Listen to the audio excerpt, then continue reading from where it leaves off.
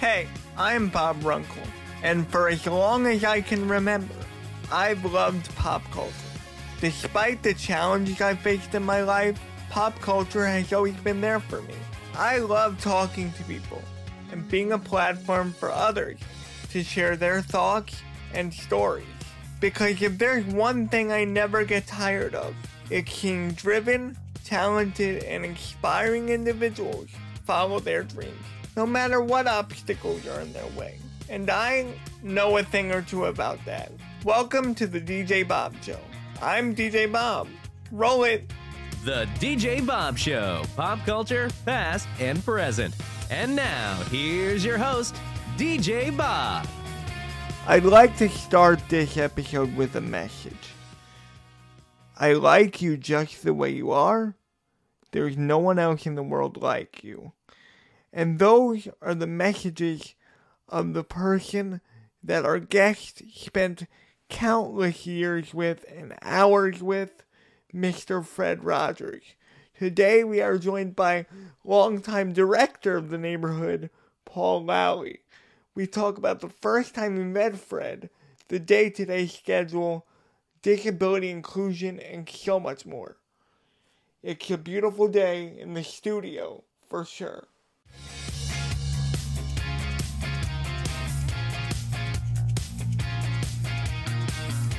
Paul, thank you so much for joining us. I feel like this has been years in the making. Well, all good things are worth waiting, Bob, so I'm glad to be here. It feels like it's been on the docket forever, but we're here. Yes. So, for those that don't know who you are, would you mind giving a quick little elevator pitch of all the stuff you've done over the years? Well, yeah, I'm a busy man, but yes, I've been in broadcasting my whole career, and stretches back to the 1970s when I started in public television and has continued ever since. I had 10 years regular television work.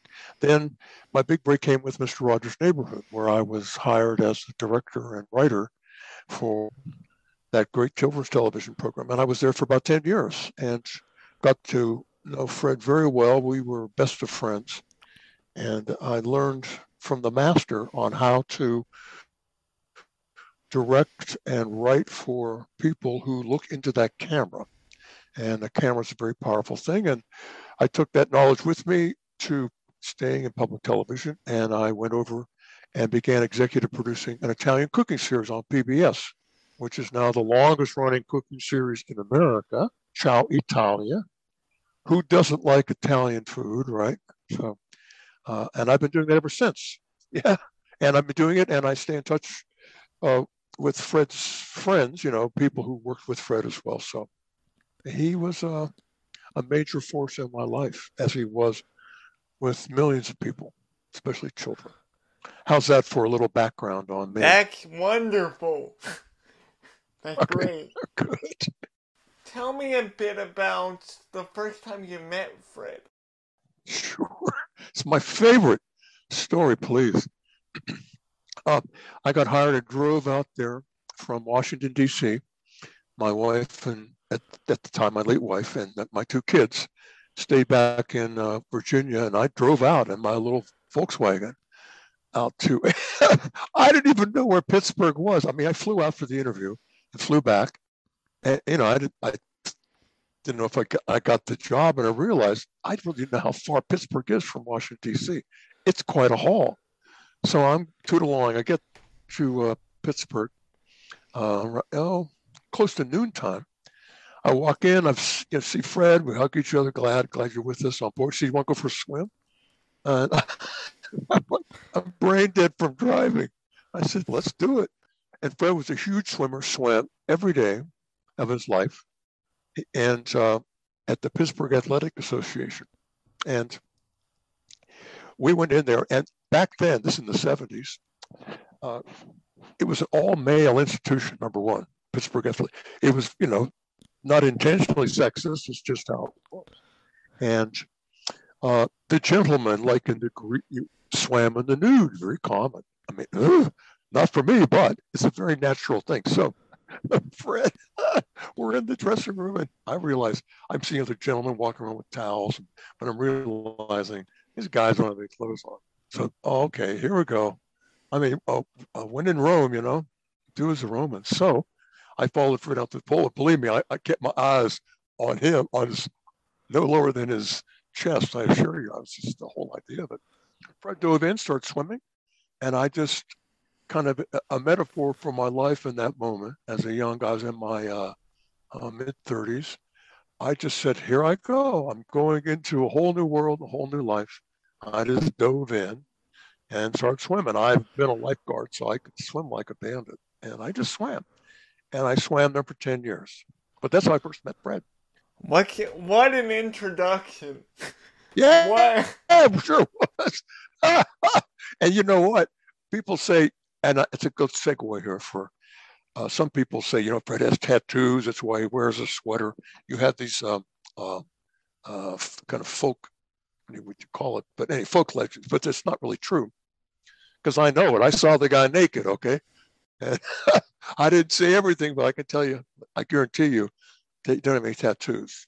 But there's a reason behind that. I think that urban legend springs up, but that's a side story entirely. But yeah, it was a great meeting. So, disability inclusion is such an important part of Fred's world. So, what do you think it meant to you, and what did it mean to the series? Well, one of his iconic songs, as well as one of his iconic sayings, is that there's no one in the world exactly like you, and people can like you just the way you are. And that key word is just the way you are. And he not only said it, he practiced what he preached.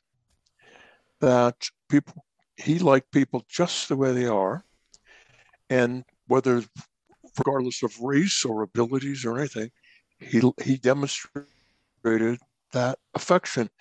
I think, in my opinion, and I sort of practice it myself, that when you say that, there is a connective tissue in all of us. We're all like one big thing. So I can like you just the way you are because I am you and you're me. We are all on all the same bozos on the same bus. And Fred, uh, with the visual difference, if you see someone who's disabled, regardless if it's physical, mental, that regardless of what the eyes see, the senses see, that the truth remains that they are a whole person. And Fred demonstrated that all the time. And I learned a lot from him. So when I was directing the scenes and that sort of attitude, because a director, really, you don't see them on television because I'm in the control room and calling the shots on the cameras and stuff. But I interact on the studio floor with the people, with Fred or with who was with him. That attitude of acceptance, I carried out under the studio floor, and it helped me literally, to frame cameras a certain way and to visually support his interaction with a person, regardless of the disability, because the spirit is not disabled. It sounds. Fred was far more spiritual than he was religious. And he's an ordained Presbyterian minister, and everybody knows that. But Fred was spiritual in that he believed that part of the human existence is part of the human existence, and that we are all kind of connected that way.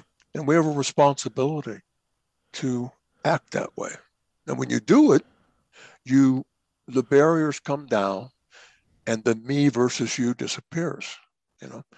You and I are talking because we're just the same thing, we're exchanging thoughts. That's how Fred looked at the world, and I do too. And it's such a cool thing because from the moment you and I met, you've been sort of like one of my like an advocate or like a big supporter of what we do here, and I appreciate it. So I feel like it doesn't matter. No, You're good at what you do. What can I say? You're assertive. You know you're good. What can I say? I applaud you. And and obviously, secondarily, who you are, you are demonstrating in your own way. It's a great chance. I thought about this morning before we talked. That I don't know. This is just a fresh thought I had, and I'd be interested in what you think. That a person who is not kind of in the mainstream, okay, either they're suffering for something or they are disabled about something, that it, it gives it gives another human being a chance to love them.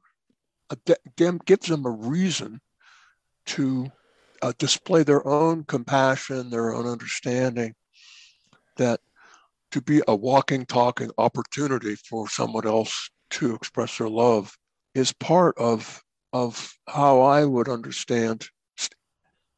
This sounds kind of a little overly poetic, but I really think that that's what's happening. Your Yeah. disability gives me a chance to just to know your spirit, see you, but also a chance to demonstrate my compassion and my understanding and my support. It's an opportunity. So I thank you for that. Isn't that weird?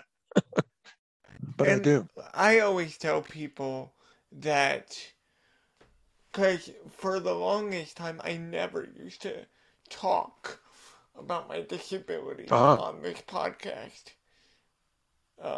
Because I never wanted it to be the focus of the show. I never wanted it to be for lack of a better term, make a wish sort of Yeah, right. thing. Yeah. But then once I started talking about it more, it created a dialogue and it created a platform for the guests to ask questions to me about my life and how their work has impacted me, and it creates a great back and forth with it included. Mhm. Good. That's what you're saying is kind of affirming what I I feel is true as well. The back and forth, as you said, that's really what it is, isn't it? It's the back and forth. And I I just I love watching your fearlessness of what you do. You don't even think of it as being beyond fear. You just are who you are. That's great. Yeah, Because I just let. Yeah. there were times where I mean, I still have so many insecurities about what I do, and working in this industry is kind of like tricky for me because people automatically see it as, you know, look what he's doing despite his disability, but he's like, don't you get up in the morning too? You know what I'm saying? Right, right. Yeah, yeah. That's one thing Fred used to say. Look, yeah, you're not. You go talk to somebody. They weren't thinking until that moment in time came. They were thinking about how the Red Sox were doing this year. You know what I mean? You know, what? What? Okay. Oh, how did I lose my sight? Well, okay. Let's go back to that talk. So that's sensitive. You're in your life, just like I'm in my life, and it's a dichotomy. I must admit. But let me help you, or let me suggest that you are triggering where you are and how you are triggers another human being's opportunity to love you and be compassionate. So you have to you're giving them a gift. I know that sounds, Fred would say that, get away with it. So No, pretend I'm I Fred. no, I because you're on the point of like, if I don't say it, who will? You know, Right? Sure. if I don't express, because there are so many.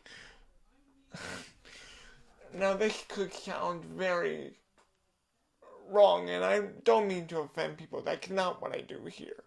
But there are so many people who are disability advocates, but are so like preachy about it, and like there's a cure for this. It's like no, just live with it. Like Yeah. you Yeah. have it, use it. Well, you just said that's if you don't have tattoos, that ought to be one. If you have it, use it. You know, you have it, you're using it. So, you know, It's a concept that I've had to adapt, you know, my podcast to because I just never felt the need to discuss my disability. That being said, it's not a disability podcast, but right. it's a secondary character on this podcast. And I just, what I'm trying to do here, and this could sound very pretentious of me, whatever, but I'm trying to be another voice like Fred was. Right. And that's what I constantly try Mm. I constantly try to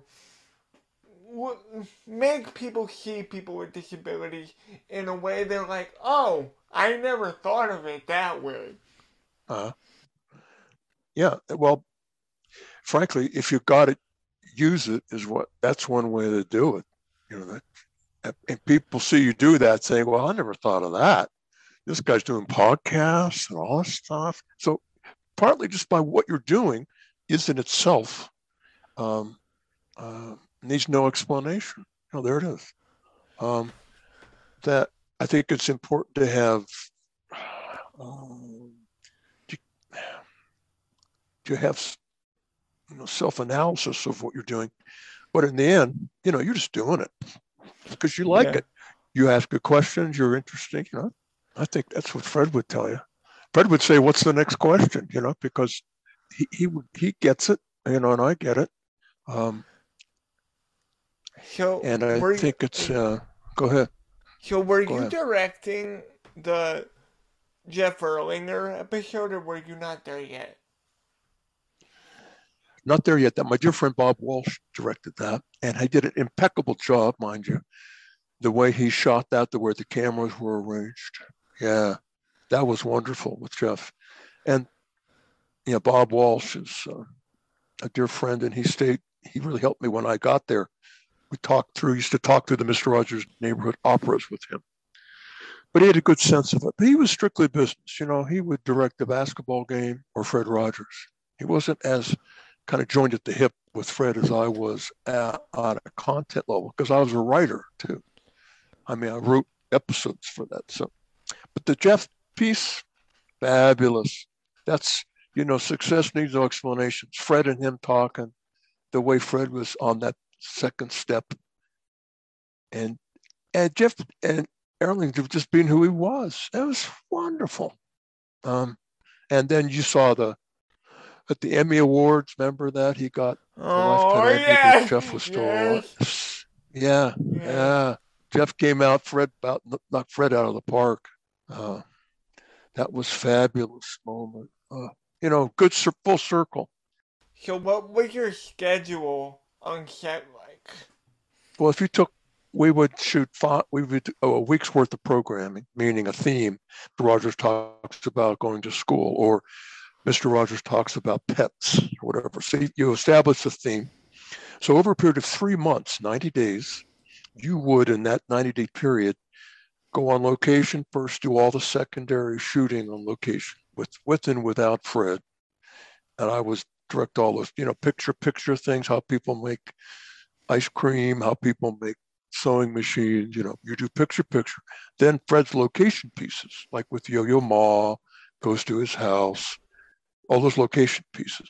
They're all done. You edit them, you know how long they are. And that's like 3 weeks into it. Then you'd set up the big Studio A in Pittsburgh, WQED. You would put up the neighborhood of make-believe first. And that was the castle and the tree and the clock.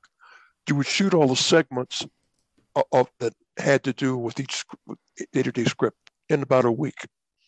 Then you take that whole set down and you put up Mr. Rogers' house, put up the house. Same set, same studio. Then Fred would shoot, we'd shoot all the, called the interiors. And those were the art of Fred Rogers. He was such a good writer. And I learned to write like him, that he all of that stuff in the house was on prompter. Through lens line, he'd look into the lens, but he was reading what he wrote. But he wrote so well that it sounded like he was talking. And he didn't memorize it. The words were too important. Every word was, picked over until it was just right. And he didn't want to make a mistake. His message to the children, because when he was wearing his tie and his coat and all that, that was the hard part for him. The week prior, with Neighborhood of Make Believe, running around dressed in what we call show black, black pants, black shirt, sneakers, running around doing the puppet voices, and kind of relaxed because he was not in makeup, but he was doing his thing. So, but once the interiors went up, we would shoot those in another week. So you have On Location, Neighborhood of Make Believe week, interiors for a week. Then we'd edit, post-production edit. And by the end of 3 months, you'd have a full week's worth of shows, and off they would go to the network. So that was the kind of production cycle. You did, I think, 4 of those cycles a year. Is that right? 3, 6, 9. Well, maybe just 3 cycles. So it was 9 months out of the year. And then you had other, stuff you're doing, specials, things. But very, very busy. And that's sort of a long answer to that was the kind of the schedule. To put it, it started in pieces until all the pieces fit, and then away it went. And do you ever look back at it now, and are you ever how did I do all of that? I think all of us do that in many respects. Yeah. When you're in the moment, when you're just doing it. I also knew when I went there, my kids were Sarah and Gabriel. I have 2 daughters. They were I don't know, 4th grade and 6th grade. But then I knew that I was in the prime of my life. I was probably mid-30s. And I was just going to give this guy my best shot, just do it. And for 10 years I did. And I was tireless, I'd always say, I direct a children's television program called Mr. Rogers' Neighborhood. I don't know if you're familiar with it, and then person go, oh, yeah, I know it. I would be setting up, how people make bicycle helmets or how people make applesauce, that kind of thing where you go out and shoot these things. And I'll give you a little insight. Whenever I would shoot or direct a picture, how people make things. Yeah. We did that to show children how you can integrate things. You could take things apart, put them together. And at the end of every picture show, people don't know this, but Fred would always sing, everything goes together because we are one piece. Your nose, da da da da. He would sing, he wrote all his own music. So his little songs were keyed in. But what we were showing at a deeper level for children, preschoolers, is the human body is integrated. Everything's connected. So if you watch crayons being put together, and what was important is that I never had an what I call the headless horseman shots. You had to show people, moms and people working on these things, not just hands. If you look at a lot of processed photos now, how it's made. Fred didn't want that because human beings do it. Mom, parents are working. And it sounds subtle, but it's really true that we integrated the human being with the process. So that was, we were showing a child that the world works. I always love that because people think that these things just happen. They don't. Right. Right. And satisfying. Even to this day, I'll watch process stuff. It's satisfying. And I believe because there's an inner part of us seeing integration of components. We are components, your lungs, your liver, your teeth, your hair, we are in a world of components everywhere. The street, the keyboard, everything's in pieces, but everything goes together because we are one piece as humans. It's very subtle stuff that Fred was attuned to, and being a very spiritual guy, he brought all that up to the forefront, and a very fearless guy. I think mostly because he didn't look fearless. He didn't look like a middle linebacker for the Pittsburgh Steelers. This kind of stoop-shouldered, slender kind of guy, and soft-spoken. He was literally just your friend. Like the average person you knew, but there was something deeper that I don't feel like a lot of people in the mainstream understood until later. Because he was made fun of for years. Oh, yeah. He loved it as long as his kids weren't fooled around, which is a good anecdote. Because Eddie Murphy used to do Mr. Robertson's Neighborhood and stuff. He loved that stuff. Number one, that's good publicity. It didn't bother him a bit. And you're right that he was teased that way. But I'll tell you my Burger King story because this is true. So Burger King has a commercial running, and it's Fred, a guy acting like Fred, talking like Fred about hamburgers and stuff.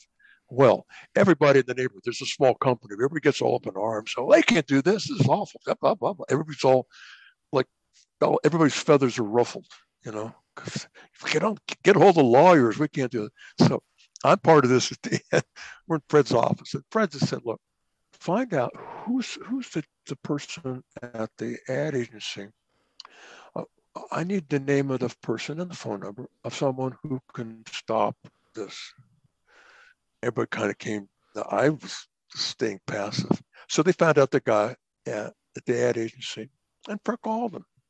Said, "Hi, I'm Fred Rogers, and you have an ad running now for Burger King." I'm paraphrasing it.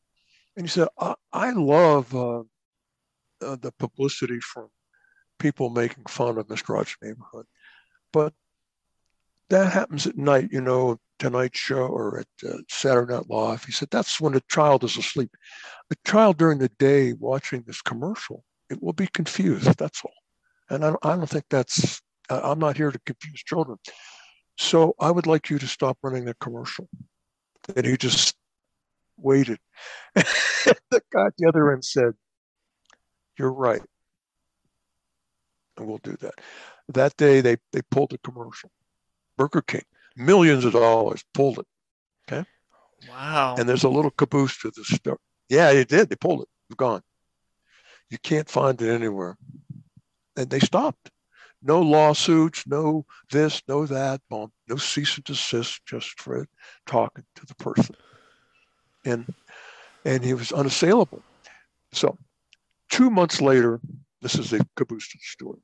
We're in New York City filming with Fred, the Harlem Dance Theater of Harlem. And we finished filming, and we are going somewhere. We're on foot at this point. We're crossing, Fifth Avenue to go somewhere else, okay?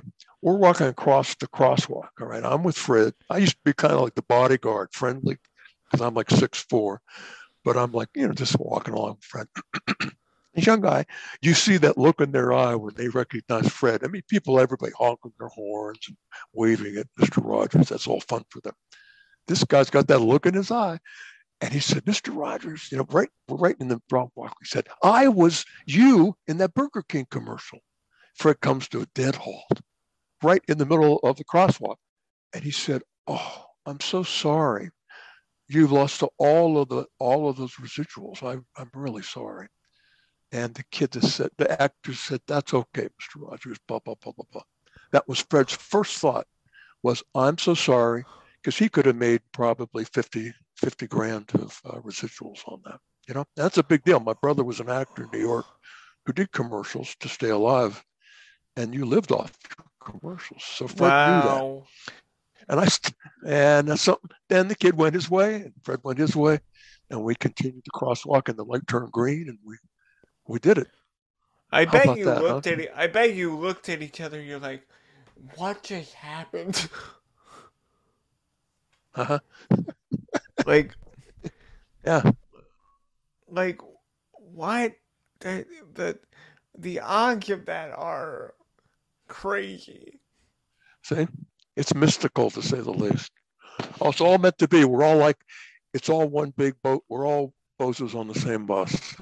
That's an Yeah. old rock and roll line, but it's really true.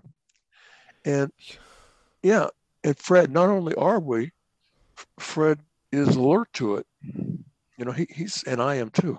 I, you aren't going to catch me snoozing. You know, I'm, I don't know how else to explain it, but that wouldn't have happened with somebody else, but it did with Fred. Yeah. I'm still So, laughing thinking about so, that. so what's the transition like? You're doing Mr. Rogers' Neighborhood for 10 years, and then you do a Yeah, cooking, and then you do a yeah, cooking show. Was that a yeah. And that's learning funny. curve? Yeah. So yeah, the transition. Yeah, from when I left the neighborhood, I'd done a couple over 100 so odd things of episodes. My brother's living in New Hampshire at the time, and I wanted to. I figured, okay, that's my shot. I'm going to go teach television production now. I'm going to blah blah blah. So I got a job at New Hampshire Public Television, and I taught television production too over at the university. But within a year, I wasn't there, and the cooking show they with Marianne Esposito, they wanted to take it national. And since I had experience, and I was hired at the public television station as a director producer, so I took over. And I would talk to Fred maybe once a week or so because I had to figure out. I saw the pilot; it was terrible. This woman's talking to the camera, and it's just, oh my God! I just thought this is just, oh, it's awful, overdriven. You know, just anyhow, it was not good. And I said, sure, I'll produce it because what the hell? I mean, it's my job. And I remembered, excuse me, I was driving over to see Marianne for the first time. And I had all this do's and don'ts in my head, you know? And I got in, we met, sat down in the living room, and I opened my mouth to speak. And instead of starting all that, here's what I said. I said, Marianne, tell me, when you, after you uh, tape an episode, you know, a cook, let's say you're cooking lasagna bolognese or whatever the recipe is, you know, 6, 7, 8, 12-minute segment. When you finish, where do you sit in the studio? How is it arranged so you can watch playback? Because, and when I said that, I knew deep down, I said, I know that she's not looking at playback, that they're moving ahead. This little voice in my head. But I said, you know, tell me where you sit. She just looked at me. And in that silence, I said, you know, when I was working with Fred, with Mr. Rogers' Neighborhood, I made sure I said Fred, like he and I were drinking buddies. I said when Fred always would sit, and I'd sit next to him, and the camera people would sit around. We'd watch playback, and if Fred liked it, we would move on, and if he didn't, well, we'd do it again.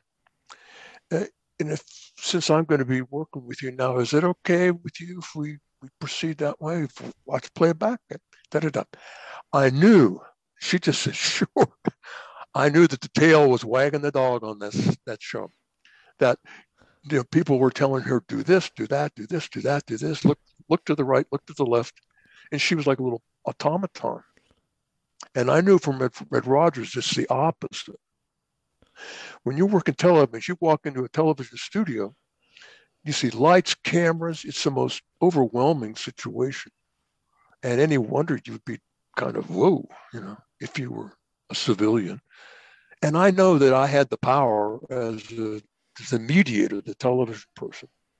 So I just gave it over to her, you know. So we started And rehearsal. We would watch. Yeah, was she thankful for your suggestion? that was. I mean, I'll tell you this way: for the first 2 weeks, we would rehearse, cook with real good ingredients, but we would tape a rehearsal, okay, and look at it. And I had a young crew of college student age students and stuff running the camera. God almighty, I had to make this look like a network show. we would sit there. She'd sit next to me, and I still remember she'd sit there watching herself. And it's just simple biofeedback. She would say, "I got to stop saying, you know." I got. She would start talking to herself, watching the screen. And I just sat there smug as a bug, you know. And I remember telling Fred this story, and he was just laughing and smiling. He said, "That's right," you know. So I sort of consulted with him because, sort of, I did, because when a person looks into the camera, and it's, I used to tell Marianne, I said, if you hooked rugs, I could make you a star. It doesn't matter. You're just passionate about what you do. Just like Fred is passionate about what he did. You just let that come through the lens. You are what you do. See, I could make you. It's so simple. When the camera serves the message rather than originates it, it's a simple deal. But it takes a certain amount of humility, if you will. And if you're a young producer, a young director, you get kind of intoxicated with the power of mediating a message. But well, you've been doing as long as I've been doing it. It's just the opposite. You just let that dog run, And it's beautiful to watch, And I own the kennel. I'm beating that analogy to death, But I'm a television director and producer. I own the stables where all these. It's even worse. Marianne would kill me, but I tell this a lot. That Marianne is wonderful when she's cooking, but the minute she feels the traces on her back, meaning if I tell her to do something, a little bit different, she doesn't know how to do it. Fred was the same way. I used to make this. I said, Fred, when you come in, you need to kind of turn to your left for a second and then keep going, whatever the reason was. Okay. So Fred would say, okay, he would do it. He was like a stick puppet. He was so terrible. And I would think to myself, why do I direct this guy? Why? Leave him the hell alone. Figure out a different way. And it was true. So I learned that with Marianne. I kind of, what the hell? Just let her be who she is. Anyhow, because the minute I don't, you have to, because you have to be real with the talent, and sometimes they're not gonna know what to do, but that's why you're there. That's right. So, before we say our goodbyes, is it sort of weird for you to have Fred have this kind of resurgence? Like, he's almost like this god to people now. So is it weird to just have, like, he's just your friend? That's just Fred. Like, do you agree with them or millions of people in that aspect? That he's like a different type of person that we all need in our lives. Yeah. Well, just I think it's at least the example of being that actor in the middle of Fifth Avenue, crossing the street, the Burger King guy. What are the odds of that? The odds are that there are forces afoot that none of us really understand. That things, a very famous writer said, everything that rises must converge. And that's, to me, it's with Tom Hanks coming across that screenplay that was written with Fred as a secondary character, all these things kind of rise and converge. So I'm quite naturally, with his anniversary, all those sort of things came together at once and prompted people to kind of re-spark the Mr. Rogers. And I think in doing so, it enlivened the existing company, the Fred Rogers Company, to make a bigger effort to continue his work. There's only one Fred Rogers in the world. There's only one person in the world exactly like you. And America could like Fred just the way he was, but that's it. There's not going to be another Mr. Rogers. That's just not how it works. There's not going to be another Bob Runkle. There's not going to be another Paul Lally. That's the beauty of it. And if anything else, just to watch us revere Fred now in the memory is just very natural for me. Just to hold him in memory. And watching Hanks do that, who I thought incidentally was terrific. And I thought, man, listen, if anybody's going to blow the whistle, I know Fred. And Hanks had me in his silence got me. I said, okay, that's it. I'm on board. I buy Tom Hanks. So it was so cool because my dear friend Spencer Lott designed, reconstructed the puppets for that film. And oh wow, good. Sort of rebuilt them, and like Tom Hanks was always asking him like, what do you do? Like he was like talking like Fred, like wanting to know what what he wanted to know what was inside him and them and the whole team that rebuilt these yes, iconic characters.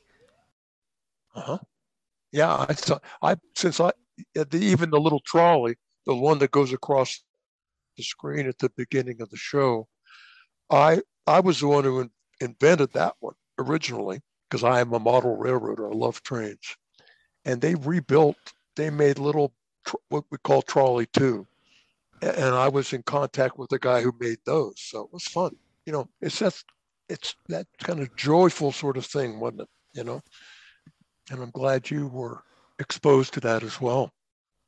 Yeah. So this has been such a joyous conversation. I'm so happy we got to do this. Yeah. Well, anytime. I enjoy talking. I hope we could talk again soon. I really do. Yeah. Well, we'll stay in touch, as we say, and we could probably think it's a good feeling to know you're alive. That's how Fred would end the show. And when he would end a little early, he would just spend a little more time talking to the camera. So that's what we've been doing. That's what we've been doing. Good to meet you. The DJ Bob Show. Pop culture, past and present.